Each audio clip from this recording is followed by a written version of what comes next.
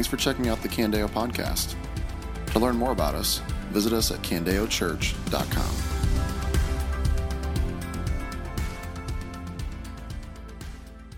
Well, here we are. We're nearing the end of the spring semester. How many graduating seniors do we have in here?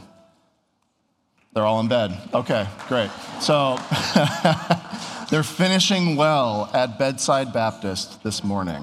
So yeah, this time of year is the time for endings, for beginnings, and for us this morning, it's a time for endings. We have been in the Sermon on the Mount for 17 weeks, and this morning we get to wrap up our Sermon on the Mount series where we've looked at the greatest sermon ever preached by the greatest preacher who ever lived. And we said at the very beginning of our series in the Sermon on the Mount is that the Sermon on the Mount is about what it means to be kingdom people living a kingdom life in a fallen world. Kingdom people living a kingdom life in a fallen world. And like any good preacher, Jesus is very purposeful with how he ends his sermon. When I'm talking to young, aspiring preachers, I tell them that preaching is a lot like flying. Any of you pilots will really understand this, that the beginning and the ending are some of the most dangerous times for your sermon. And in the same way it is with flying. Like you can have turbulence along the way. You've listened to sermons where it's like, okay, it was kind of fine in the middle, but your takeoff and your landing is typically where people get hurt. Maybe you get hurt as the preacher. Like it's really important that we focus on our introductions and on our landings. But Jesus, the master preacher, always knows how to stick the landing. He always knows how to do it. And what's so interesting about how Jesus ends the Sermon on the Mount, and we started the landing last week with Cody's message. But what's so interesting about the way that he ends the Sermon on the Mount is that the illustrations Jesus uses are not what you would expect. They're not what you would expect. Because here's the thing. It's really easy to read the Sermon on the Mount, to listen to the Sermon on the Mount, and to think that what Jesus is doing is that Jesus is describing the difference between good people and bad people. It's really easy to think that. But notice what we saw last week as we began this landing of the sermon. What we saw last week is that Jesus doesn't say that there are two trees, one produced fruit, one did not produce fruit. He doesn't say that.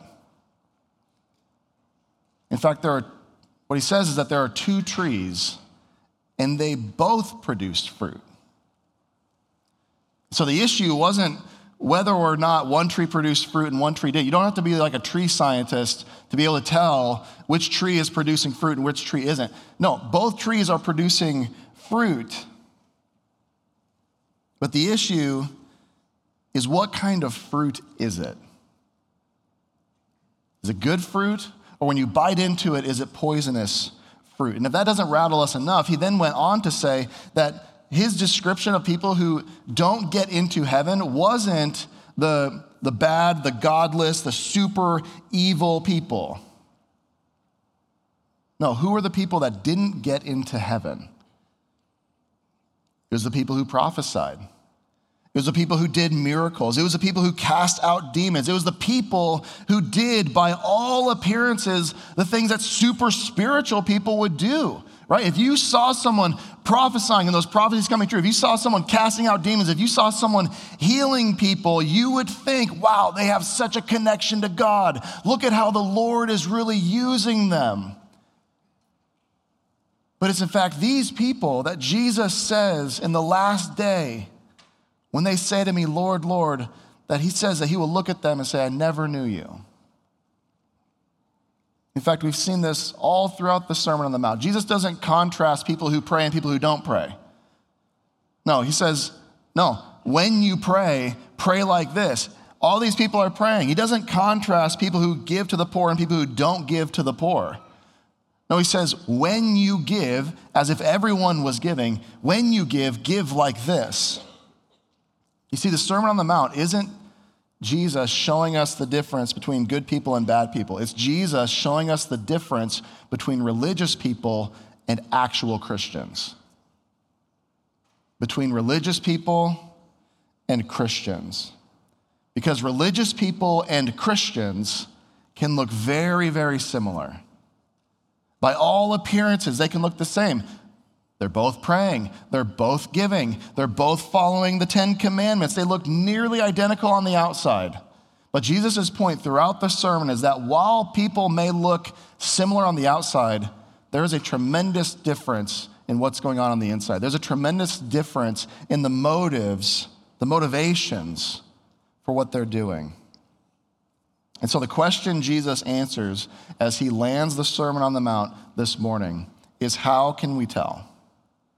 How can I tell whether I'm a religious person or whether I'm a Christian? How can I tell? And not how can I tell so that way I can walk into a room like this, or I can go to my connection group and I can assess and make a judgment call on someone else. No, how can I tell for myself? How can you tell whether you're a religious person or a Christian? And the final illustration Jesus uses is 2 houses and 2 foundations. So Matthew chapter 7, verse 24, he says this. He says, therefore, everyone who hears these words of mine and acts on them will be like a wise man who built his house on the rock. The rain fell and the rivers rose and the winds blew and pounded that house, yet it didn't collapse because its foundation was on the rock. But everyone who hears these words of mine and doesn't act on them will be like a foolish man who built his house on the sand. The rain fell, the rivers rose, the winds blew and pounded that house, and it collapsed. It collapsed with a great crash. Now, it isn't as though these 2 houses and these 2 builders are categorically different in every way.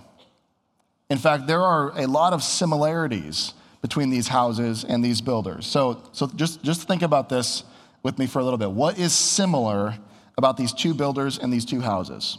All right, the first similarity is that both builders have the same desire.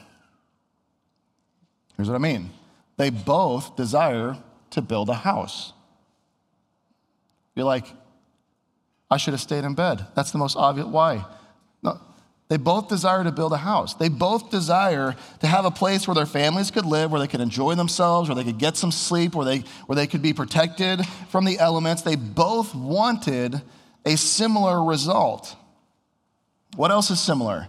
They both build their house in the same location.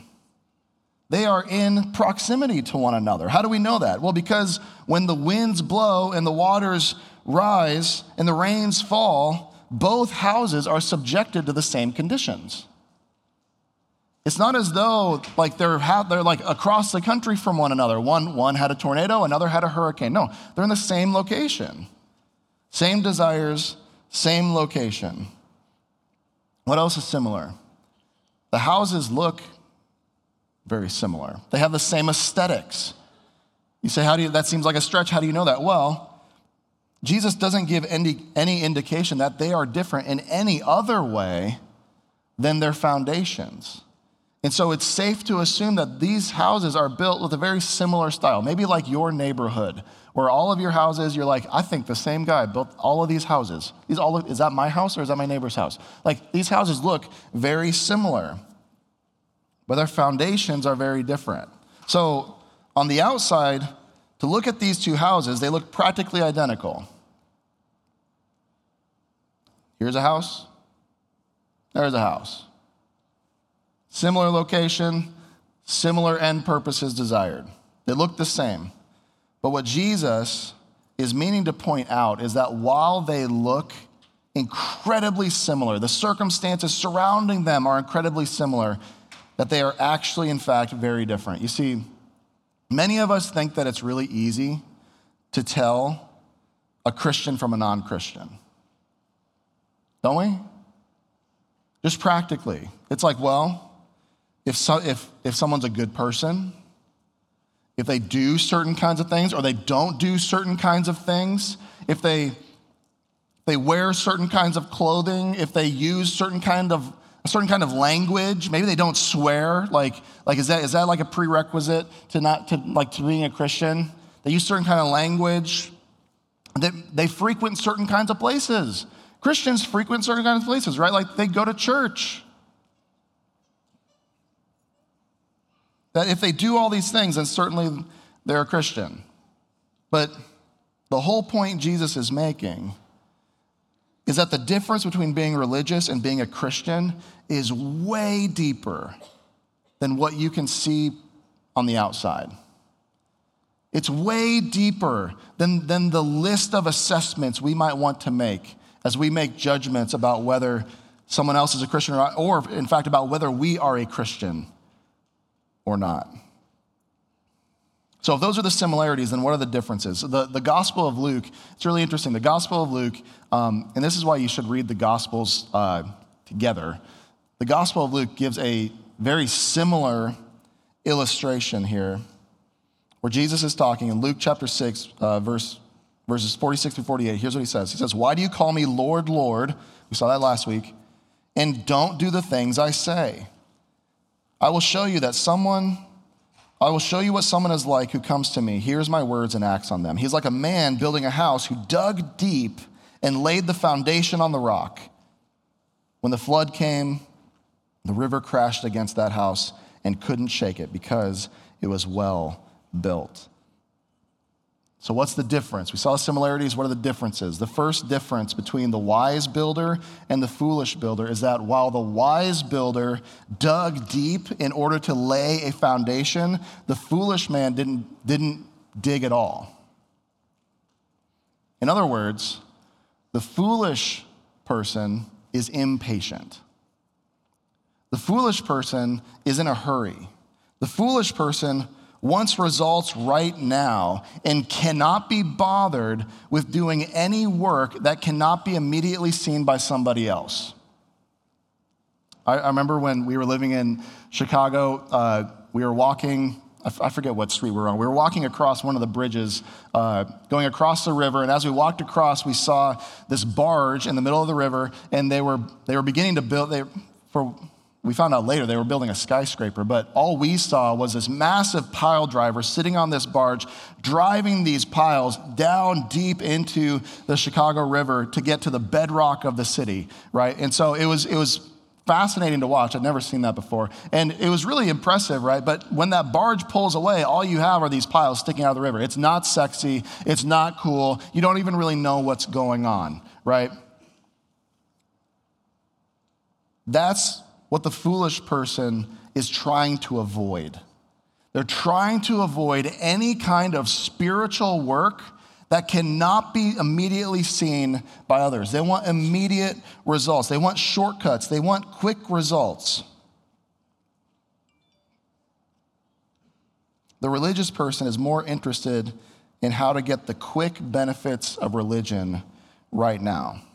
So you might ask, help me put that on the ground. How does that practically play itself out? There's many ways where this can play itself out, but here's one way that I think may actually happen a lot here in our church. How about, here's how this can look. That instead of wanting to know God by diving into the scriptures for yourself, you remain content to only ever interact with God's word when it's delivered to you by people you like to listen to. Some of you treat God's word the same way you treat Pez. You ever had Pez? You remember Pez? Did you know that Pez still exists? Who would have thought, right? So I have Pez right here. Bugs Bunny. I could have got LeBron James, but Bugs Bunny. $5.84. If you order it within the next 15 hours, you'll get it by Tuesday, okay? Comes with 2 packs of candy, all right? So nobody in their right mind buys Pez for the candy. Nobody does. I have never talked to anyone who said, my favorite candy is Pez. Haven't heard it. You haven't either. Pez is the hard candy equivalent of Peeps. It's like stale. It's just like a stale block of bad sugar. Like, how? I think they made one batch of Pez candy ever, and they've been selling it ever since for like 50 years, right? It was never fresh. right? Nobody in their right mind likes Pez. So how? How was I able to still buy this? Like, how was it a surprise to some of you that Pez, how is Pez still in business? Their candy's terrible. Nobody likes Pez. How are they still in business? It's because at the end of the day, people don't like Pez. They like the way Pez is delivered. Like if I walked up to you, it came with raspberry and lemon. I chose the raspberry. Didn't matter, to be honest. So if I came up to you with just like the refill of the candy, said, hey, would you like some Pez? You go, man, no, thank you. But if I went, you'd go, all right. Because it's cute, right? It's novel. It's like, it doesn't make sense because the candy's shooting out of Bugs Bunny's neck, like of all places, you know. It's stupid, but it's like, oh, okay, all right. That's kind of fun. Nobody likes Pez. They like the way Pez is delivered. And some of you treat the Bible that way. This book, the inspired word of God, that all scripture is God-breathed, which means that this book that you hold in your hand, that you have incredible, unprecedented historical access to, that the very hot words, the hot breath of God's word is within these pages. But the only time many of you want to interact with it is when it comes from the mouth of somebody else. Someone else who has done the work to understand it. Someone else who has done the work to read it. Someone else who delivers it to you in a way that's pleasing to your ears. As long as the preacher's funny enough, I'll be interested. As long as the preacher tells interesting stories, then I'll be interested. Or I really like the way that this person speaks or that person speaks. You're interested in the word. Your interest in the word of God has everything to do with the delivery method and very little to do with the content. Now, you're more interested in the messenger than you are in the message. You see, only interacting with God's word through sermons, preachers, and podcasts is like only ever eating food when someone else has prepared it, cooked it, and chewed it up for you. The foolish builder is too impatient to take the time, is too impatient to do the work, to dig deep, to lay a foundation on the solid rock of Jesus Christ and his word. No, that's too much work. Surely there's a shortcut to getting the spiritual benefits of Jesus. Maybe I can just listen to a 5-minute podcast on my way to work and get just a little nugget of inspiration for my day. How else are these two builders and two houses different? Another difference is that the foolish builder is indifferent to instruction. He's indifferent to instruction. We already saw that they're building in similar locations, right? And so you would think that the one builder would see the other builder doing the hard work, laying the foundation, and would go, oh, maybe there's some wisdom in that. Maybe that's something that I should consider doing. But they're indifferent to instruction. Where the wise builder receives instruction, the instructions laid out to them by the chief architect as they have the blueprints laid before them, the foolish builder pays no attention to any authority outside of themselves. The wise builder is eager to listen. The foolish builder hears instruction, but doesn't listen to it. You see, there's a big difference between hearing and listening. Many of you wives know this all too well. There's a big difference between your husband hearing you and your husband listening to you. Remember several years ago, I was at Sidecar. This is no surprise. And it's like the office away from the office, right? So I'm at Sidecar. I'm probably writing a sermon. And the fire alarm goes off. And I looked up, and I saw, to my amazement, everyone doing absolutely nothing. Like I think I was the only one that even looked up. It was like, am I in a movie? Am I hearing things? Like, I must be the weird one here. And Sidecar's not that big, at least on the hill. Well, all of them, they're not that big. Wherever you're sitting, you can see what's going on, And so look up, kind of look around.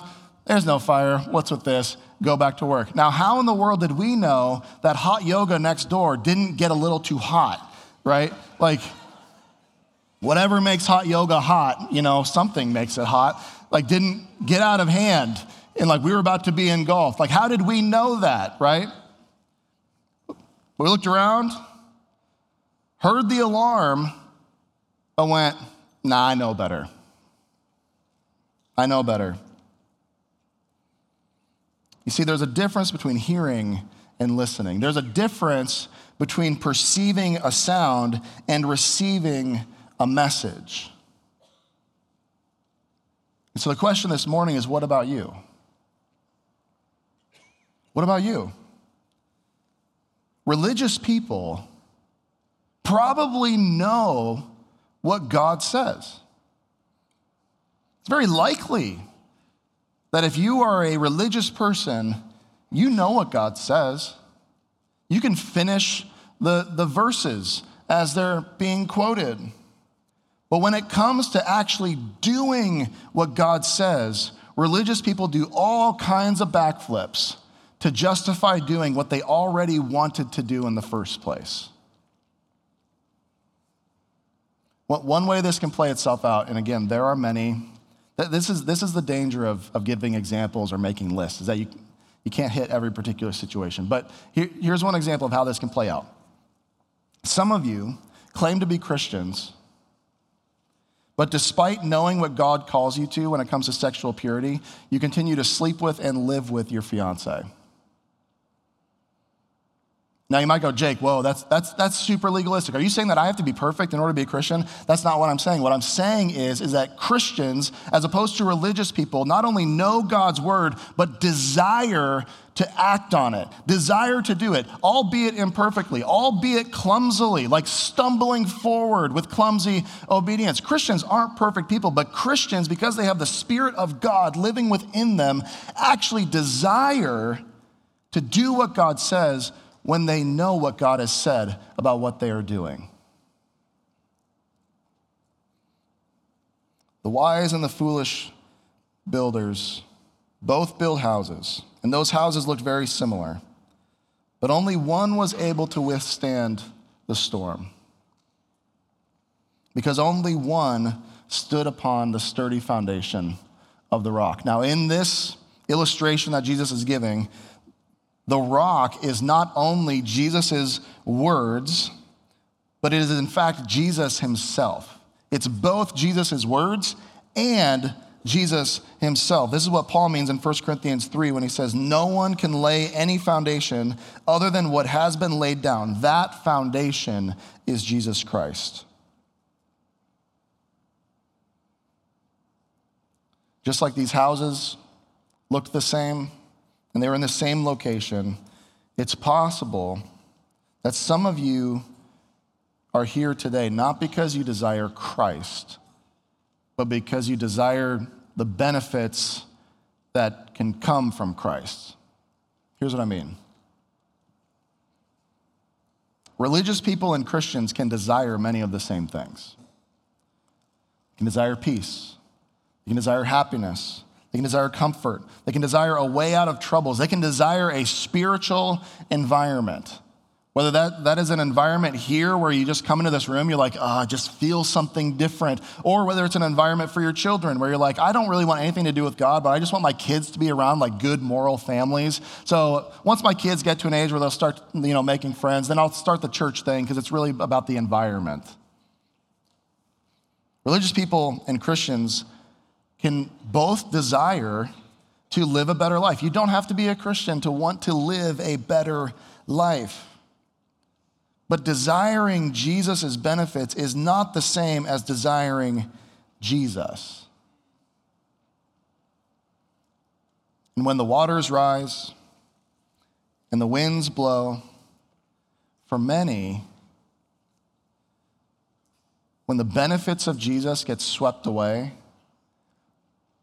their interest in and desire for Jesus gets swept away with it. So you might ask at this point, how in the world can I tell? How can I know whether I have built my life, whether my life is standing on the solid rock of Jesus Christ, or whether it's built on the fickle sands of everything else? How can I tell?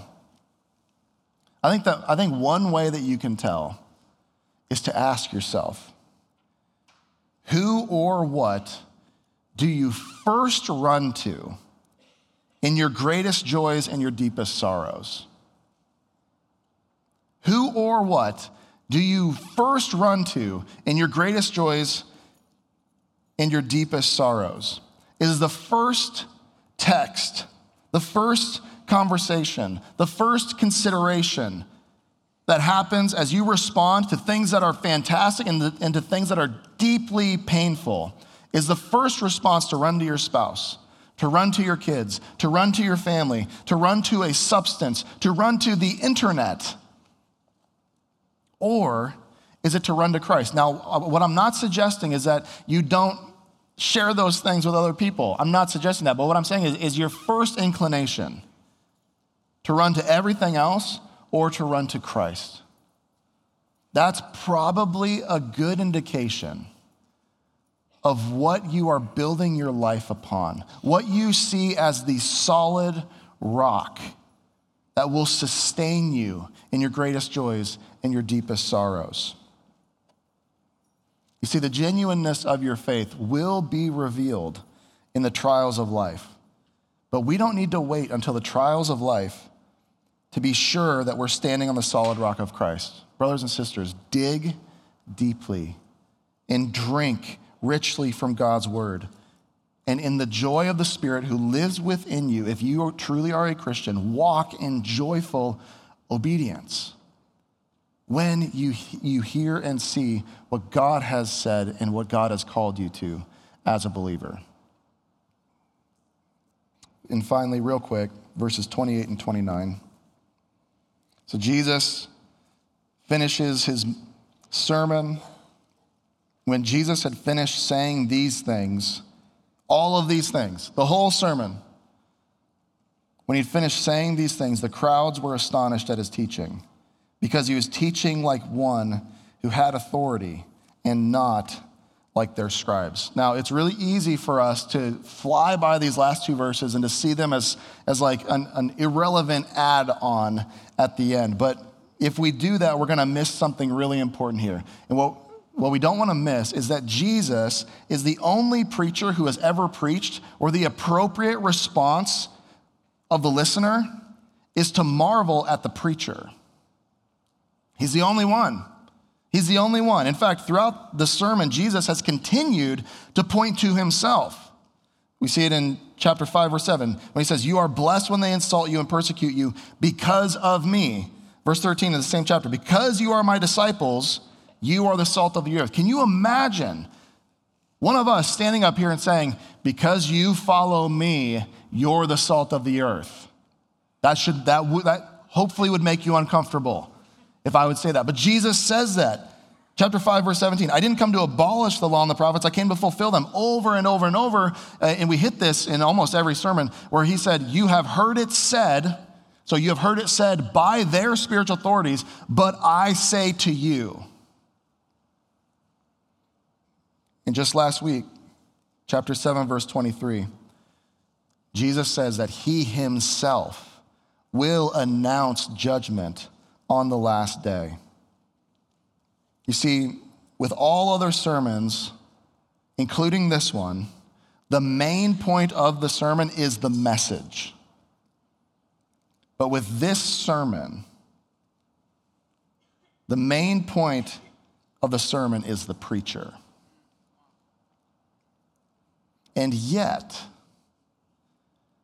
there are many pastors, there are many ministries, there are many spiritual leaders who orient their churches and their ministries around their own personalities and giftings. And I have known And I have seen plenty of churches, plenty of ministries, and some of them here in the Cedar Valley that were built on and continue to revolve around the personality and the gifting of the pastor. And here's what I want to say very clearly. Christian, be very wary of the pastor, of the preacher, of the spiritual leader who puffs themselves up and makes themselves the central focus of their ministry. Be very wary of the pastor who connects building their platform with building the kingdom of God.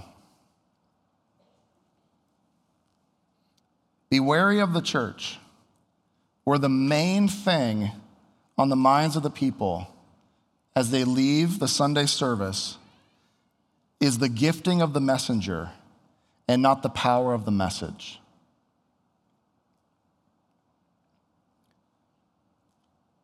I pray that the day never comes. And if this day comes, we should shut Candeo Church down. That if the day came when someone asked, whose church is Candeo Church? And the answer to that was any other name than Jesus Christ, we should shut the doors. This church is not Jake's church. This church is not Cody's church. This church is not Jordan's church. This church is no one's church but Jesus Christ. Jesus is the only preacher who gets to call attention to himself. Jesus Christ is the only solid rock upon whom you can build your life. Jesus Christ is the only cornerstone who will remain immovable when the tempest comes. And the reason is because he is the chief shepherd. This is why we don't have like lead pastor language around here. It's because Jesus Christ is our lead pastor. He is our chief shepherd. Jesus Christ is the master builder. He's the rock of ages. He's the last Adam. He's King of kings and Lord of lords. And so, brothers and sisters, people of the kingdom of God, worship your King and obey him as your Lord. Don't just be a hearer of the word, but be a doer of the word. And in so doing, will confirm that you are not simply a religious person, but that you are a person of the kingdom. And as you stand on him, as you stand on Christ, as your firm foundation, as your solid rock, you will be steadfast, immovable, always excelling in the Lord's work because you know that your labor in the Lord is not in vain. Let's pray together.